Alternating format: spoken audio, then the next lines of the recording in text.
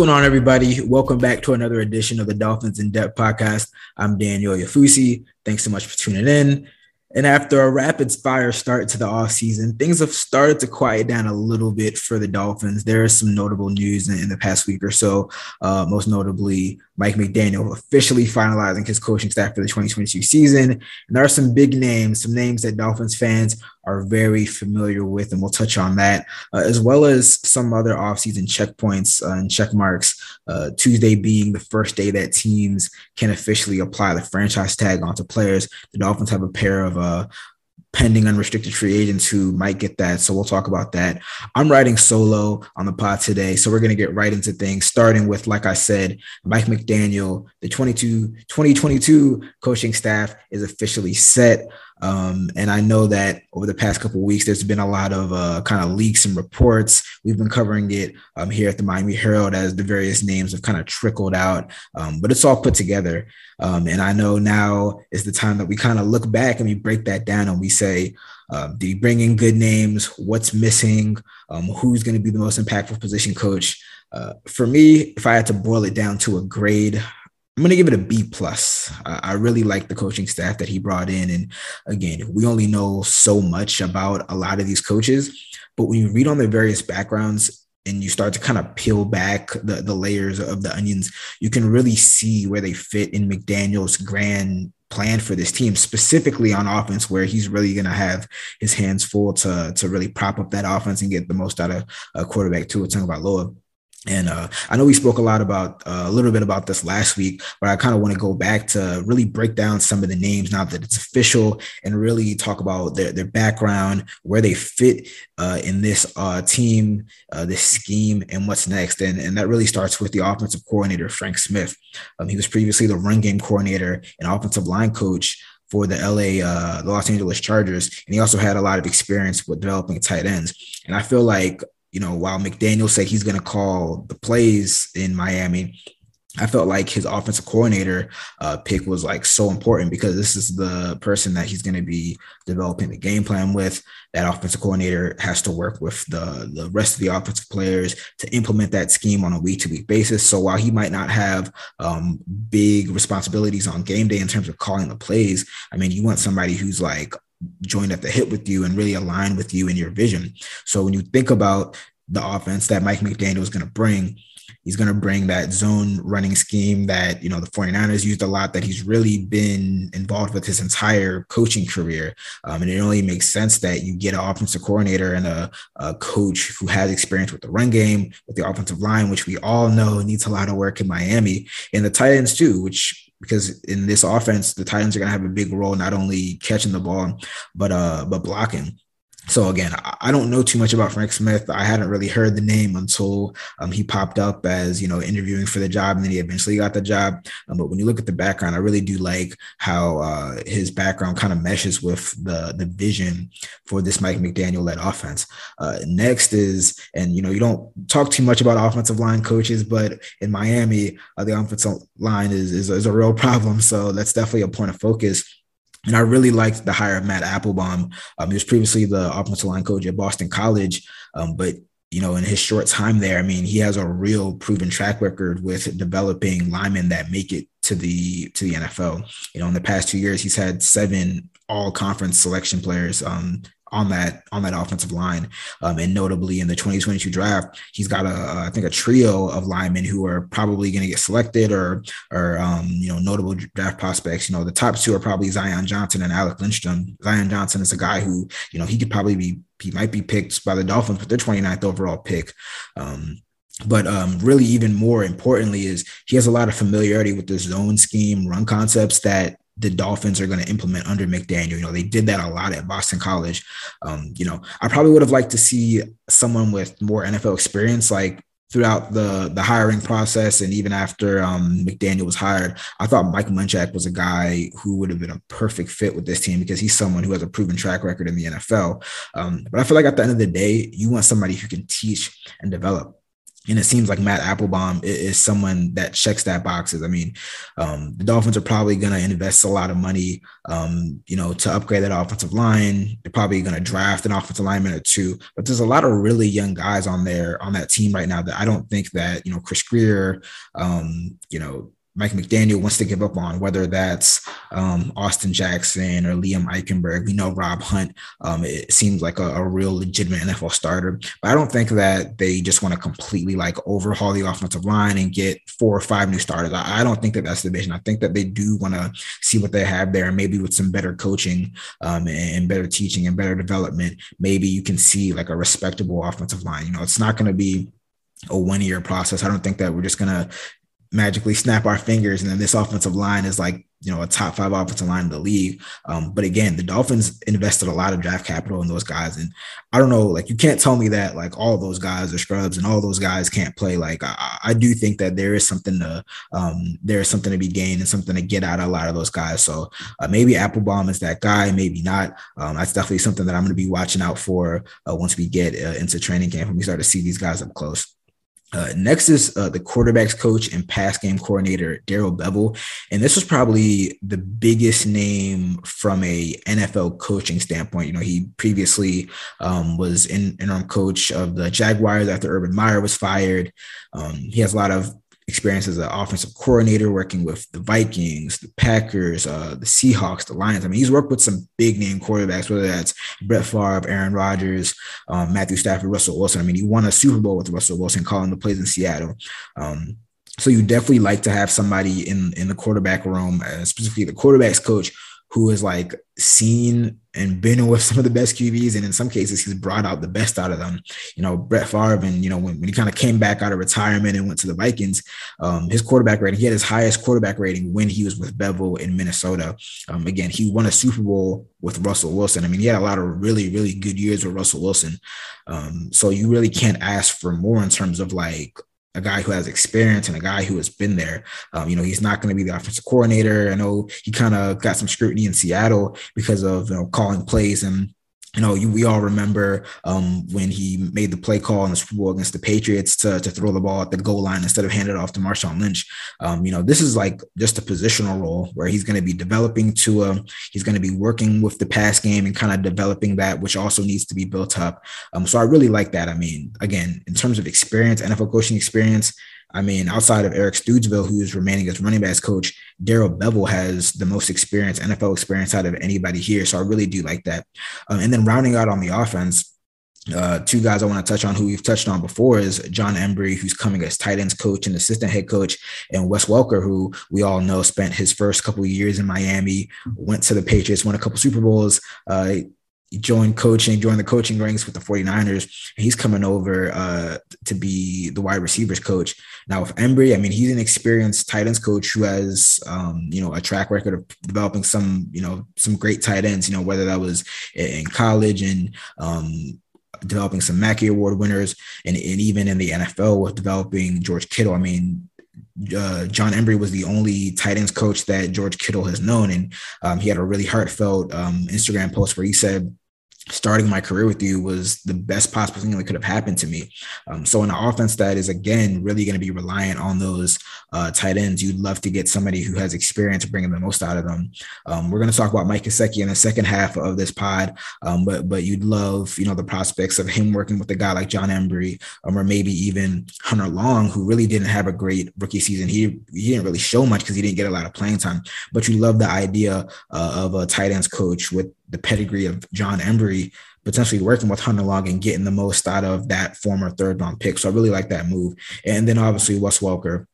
I mean, he's a proven wide receiver, one of the best slot receivers to ever play the game. And he has familiarity with that 49ers scheme. And I mean, this is kind of surface level, but I just like that it creates excitement. I mean, I'm about to talk about some of the defensive coaches that he brought along, and Patrick Surtain and Sam Madison, and just the excitement that it creates. I mean, I think it's cool that now obviously McDaniel has the relationship with Wes Welker dating back to the 49ers. But it's cool that he brings in somebody who the fans can like instantly recognize and say, oh, I remember when Wes Welker was catching passes in Miami. And again, it just creates a level of excitement that I don't think that Dolphins fans have necessarily always had. Now, when we shift to the defensive side, the defense definitely got more of a tune-up than the big overhaul that the offense got in. Like we said last week, the most notable move was keeping defensive coordinator Josh Boyer in that same role. This is definitely the most questionable staff move that McDaniel made. He explained it as, one that was based off of the continuity that he saw with that defense and Josh Boyer with his players. But there are fair questions to ask, like how much of a role did Boyer play in the first half of the season when we saw an offense or saw a defense that really didn't play up to its potential, and in the second half of the season when, they turned things around and they were one of the best units in the entire league. There are some fair questions as to like, did Brian Flores call plays? Did he have more of a role? Or more responsibilities kind of divvied out to some positional coaches? Those are all very, very fair questions. And again, I don't want to say Josh Boyer is on the hot seat, but there's definitely going to be more eyes on him to show, I should say, that, he really can lead this defense without Flores. We all knew that this was Brian Flores' defense, when he was here for 3 years in Miami. But now that he's gone, I think he'll definitely have more agency to really put his imprint on this defense. And I'm curious, we're talking to all the coordinators and the assistant coaches Wednesday afternoon, recording this right now, Tuesday afternoon, and we're going to be speaking to the assistants Wednesday afternoon. And I'm really interested to hear from Josh Boyer, like how much does he plan on changing? I know Mike McDaniel said if it's not broke, you don't fix it. But I wouldn't say that this defense was perfect. Throughout 2021, I think that there are some tweaks that can be made to get it running more smoothly, running more consistently over the course of a 17-game schedule. So I really do want to see what Boyer's vision is for this defense in 2022. Now, along with keeping Boyer, Mike McDaniel kept some position coaches, notably defensive line coach Austin Clark, linebacker coach Anthony Campanile. This was a move that was expected, after Brian Flores was fired and the Dolphins decision makers were looking for a successor. They wanted to keep most of this defense intact. They wanted to keep a lot of the position coaches intact. And in Clark and Campanile, you have two position coaches who had instrumental roles in the development of, their respective position players. So I really do like that. But really the biggest move of really the entire coaching staff was bringing in, some two former a pair of Dolphins greats in Sam Madison and Patrick Surtain. Sam Madison, who was previously coaching defensive backs with the Chiefs, he's joining the team as cornerbacks coach and pass game specialist. And Patrick Surtain, who's previously head coach at American Heritage, he's joining as a defensive assistant. So, while this is definitely a nostalgic move, I know that a lot of Dolphins fans who remember the early 90s and the late 90s, 1990s and the early 2000s, they're going to remember the great cornerback tandem that Madison and Surtain, came together to form. But this isn't just a nostalgic move. Both have legitimate coaching experience. Like I said, Madison with the Chiefs, Surtain on the high school level. And I just like that. It kind of adds another level of accountability. These are people who have been with the organization in its better years. The past 2 decades have not been very good to the Dolphins and their fans. But you have two guys in Madison and Surtain, and I had to check, they were around the last time the Dolphins won a playoff game. So they can they know the standard. I was thinking McDaniel was on a roll. He brought in Sam Madison, then he brought in Surtain, and I'm like, hey, let's bring Zach Thomas and Jason Taylor and just get everyone back together. But again, on a more serious note, I just like that it adds another level of accountability with people who have been in the organization. I think that it's a really neat story. You have two great cornerbacks, Dolphins cornerbacks, and Sam Madison and Patrick Surtain, and now they're working with, the next generation of great Dolphins cornerbacks and Xavier Howard and Byron Jones. So again, I think that Mike McDaniel did a really, really good job in terms of filling out this coaching staff. There were a lot of questions about, his youth only being 38, late 30s, how much experience, how much connections was he going to be able to kind of tap into? And I think you really saw him tap into a lot of different layers of those connections. He's brought in assistants that he's worked with in the past, people who he crossed paths with when he was Yale, when he was kind of in his early coaching days. And again, this coaching staff isn't, going to be, static. It might change. From year to year. Obviously, you would expect, some kind of attrition, guys leave, you bring in other guys, some people move on to better coaching situations. But for an initial coaching staff, I think Mike McDaniel did a really, really good job. And again, it's going to be interesting to kind of see what the vision is for, various, the coordinators, the position coaches, how they see themselves fitting in. It's going to be interesting to hear that when we speak to the coaches on Wednesday afternoon. And of course, we'll have all that coverage at the Miami Herald, miamiherald.com. All right, so we're going to take a short break, but in the second half of the pod, we're going to discuss the franchise tag. Tuesday, February 22nd. That's the first day that teams can start applying the franchise tag on players. And again, the Dolphins have a pair of players who, you would figure are strong candidates to get that tag. So in the second half, we're going to break it down, and I'm going to tell you what I think the Dolphins should do. So stay locked with us. Another day is here, and you're ready for it. What to wear? Check. Breakfast, lunch, and dinner? Check. Planning for what's next and how to save for it? That's where Bank of America can help. For your financial to-dos, Bank of America has experts ready to help get you closer to your goals. Get started at one of our local financial centers or 24/7 in our mobile banking app. Find a location near you at bankofamerica.com/talktous. What would you like the power to do? Mobile banking requires downloading the app and is only available for select devices. Message and data rates may apply. Bank of America N.A., member FDIC. When you need mealtime inspiration, it's worth shopping Kroger, where you'll find over 30,000 mouth-watering choices that excite your inner foodie. And no matter what tasty choice you make, you'll enjoy our everyday low prices, plus extra ways to save, like digital coupons worth over $600 each week. You can also save up to $1 off per gallon at the pump with fuel points. More savings and more inspiring flavors make shopping Kroger worth it every time. Kroger, fresh for everyone. Fuel restrictions apply. What's going on, everybody? Still here talking all things Dolphins. First half, we talked about Mike McDaniel's coaching staff. I gave my thoughts on the group that he's assembled for the 2022 season. But we're going to get into more offseason talk. About a week away from the combine, about 3-ish weeks away from free agency, where things are really going to start to pick up. But Tuesday, February 22nd is a big day. This is the first day that the franchise tag window is open. It opens February 22nd and it closes May 8th. So the Dolphins have until May 8th to apply the franchise tag on any players, any pending free agents, I should say, that would hit the market in the coming weeks. And as you all probably know, the top candidates for that are Mike Gesicki, tight end Mike Gesicki, and defensive end Emmanuel Ogbah. Both these players are coming off career years in 2021. Gesicki setting a career high in catches and yards, nearly setting franchise records for catches and yards, and Ogbah himself matching his 9 sacks from 2020, as well as setting career highs in quarterback hits and deflections.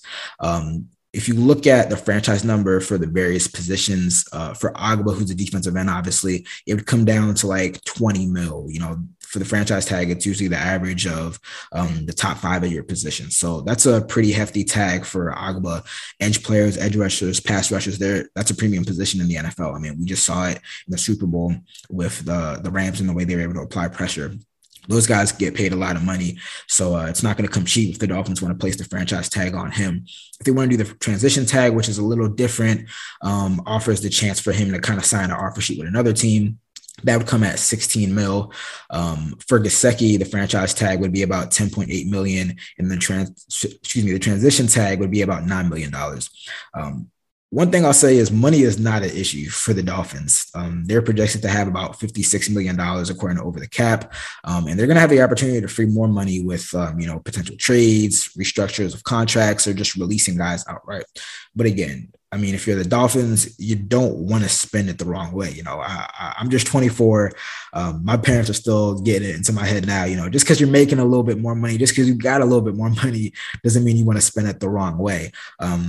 So again, while the Dolphins might be at the top of the league in terms of cap room, they want to be, you want them to be very, very careful. And I want to say almost thrifty with the way that they spend this money. Ultimately, I think this comes down to a matter of philosophy and principle. And we talked about it last week with Gesicki and kind of the way he fits into this offense. Right now with a franchise tag worth $11 million, I mean, I think that's like more than fine. But there's questions about, giving him a long-term deal and, where he fits in this system. I mean, we all know that he's not a great blocker.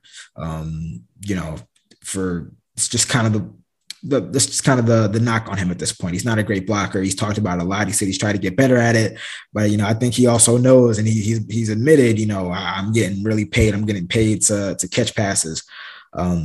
So again, there's fair questions on, there's limitations in the scheme, how much it might inhibit the effectiveness of the scheme, and whether he can be used fully. I mean, you don't want to pay a guy top dollar if he's only going to play like 50, 60% of your snaps. I mean, you want somebody that's going to be there every single down when possible. So I think that, for the Dolphins, the question is, can you find similar production and possibly a better fit at that price? If you're going to pay Mike Gesicki 14 mil, 15 mil, which I think a long-term deal, might come down to 15 mil per year, 14 mil per year. Can you find somebody on the open market who you'll pay just around that money, but you'll be able to use them all the time? Can they block in your scheme? Can they provide similar production as a pass catcher, or even maybe go the draft route? I mean, there's no Kyle Pitts in the 2022 draft, but there are some really talented, all around tight ends. And the question is, can you find somebody that you can get on a cheap rookie contract that can provide you similar production over the next couple of years? That's going to be the main question for Chris Grier, Mike McDaniel, and that whole decision group. Now, for Emmanuel Ogbah, I think that there's a similar question. Can you find somebody to replicate that production for less money or for a similar amount? And you can make that argument with some of the free agents available. I think that there are some really, really strong free agent candidates who might not, or I can say they won't cost $20 million or $16 million. And you can still get similar production. I mean, whether that's Hassan Reddick, Jadeveon Clowney, some other pass rushers out there. I think that those are all really solid pass rushers, but Ogbah's not. I mean, Ogbah, you can't sneeze at Ogbah at all. I mean, again, he's coming off of a career year. I looked up some stats on StatHead, and I found out that Ogbah, in the past 2 seasons, he's one of only 7 players who've recorded 18 sacks and 45 quarterback hits. The other 6 are Aaron Donald, TJ Watt, Myles Garrett, Joey Bosa, Matt Judon, and Trey Hendrickson. So you're talking about like some of the best pass rushers in the NFL. And while Ogbah doesn't have like the big sack numbers, he again, his career high is 9 sacks. He's not registering double-digit sacks and leading the league or at the top of the league in sacks. But you've heard it a lot from Dolphins coaches. You'll hear it a lot from me. The pass rush impact is not just based off of your sack number. I mean, Ogbah led defensive linemen in pass deflections with 12. You guys saw it every Sunday. He just always seemed to get his hands on the ball. And sometimes that's just as impactful as getting a sack, especially if it's on a critical down like third down. So Ogbah has definitely earned his money. He's definitely going to be paid a handsome amount in the coming weeks, months. It's just a matter of whether that's with the Dolphins or not. So now we go on to what I would do. I would first tag Mike Gesicki. I would tag Mike Gesicki because I think that at $10.8 million, $11 million, I think that that's a very, very fair number for his production. We just saw Mark Andrews from the Ravens get like $14.3 million a year. I think it's Dallas Goedert from the Philadelphia Eagles, who was drafted in the same draft class as Mike Gesicki. He just got $14 million a year. Those are all really nice benchmarks for a Mike Gesicki deal. So again, if you're getting him for 1 year at $11 million, that's great value personally, in my opinion. I know that there's some people saying that he might contest the franchise tag as a tight end. He might say, I deserve to be franchise tagged as a wide receiver. And that's a fair point. I'm not sure if Mike Gesicki would win that argument if it like goes to some type of arbitration. In the past, Jimmy Graham, contested his tight end franchise tag designation with the Saints because he said, hey, I'm lining up outside like a wide receiver, like majority of the time. I'm not lining up next to offensive lineman. I play like a wide receiver. So while my designation and my title is tight end, I really should deserve to get wide receiver money. That's fair. I personally don't think that Mike Gesicki is going to win that argument just because, again, I mean, if you treat him like a wide receiver and then you put his numbers against wide receivers, I mean, they come down fairly. I mean, they don't match up to the best wide receivers in the NFL. So I just don't think he's going to win that. That if he tries to contest that, I don't think he's going to win that argument. Now, there's potential that maybe they come to some agreement on both sides, and he gets like a slight bump in his pay. I know a couple of years back that happened with Terrell Suggs and the Ravens, where there was contention over whether he should be labeled a defensive end or a linebacker, because I believe defensive ends get more money. And he came to an agreement with the NFLPA, his agency, and the Ravens, where he got a little bit more money.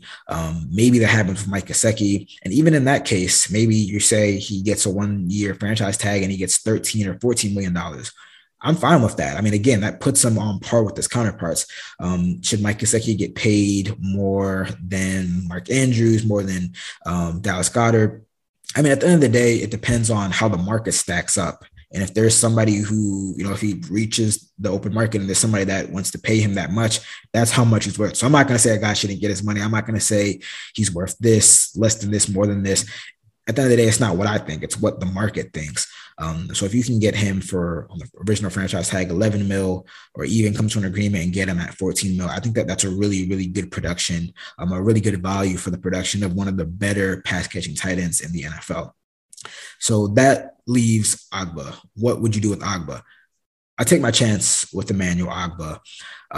I will say, again, while the market decides how much money a player is worth, if I'm the Dolphins, I'm thinking that 20 mil price tag for 1 year is probably a little bit too steep. I mean, when you get to $20 million a year, you're talking TJ Watt, Myles Garrett, Joey Bosa territory.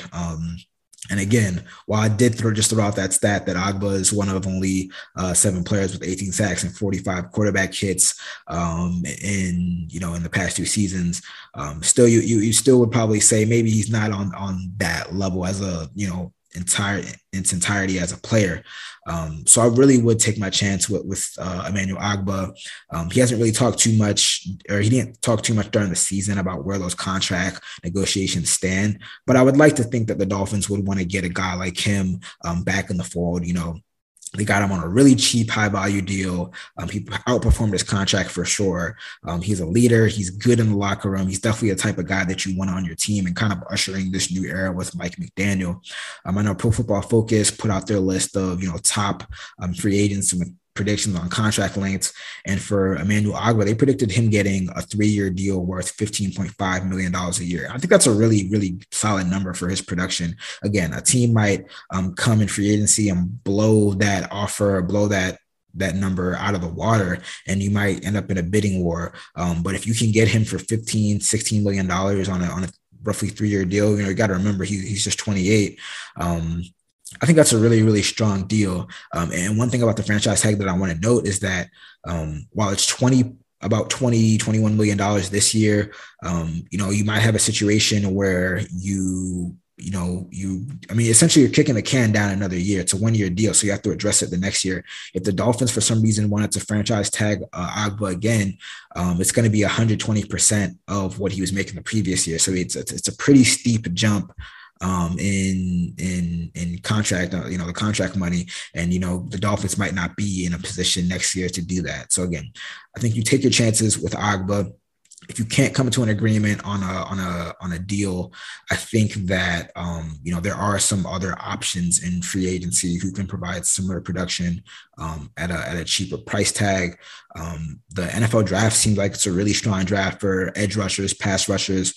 There's a couple that's been linked to the Dolphins at the 29th overall pick or even in day 2. I think you can find some really strong picks there. And again, this defense it's a unique defense because a lot of the pressures and the sacks and the quarterback hits that you see, they're kind of based off the scheme, where, you're blitzing heavy, you're freeing up somebody with the open lane to the rusher, or they're getting one-on-one one-on-one coverage. So I do think that, again, while Emmanuel Ogbah was a really good player, he's done some great things in Miami. I think you can find other people to fit that system and to provide similar production.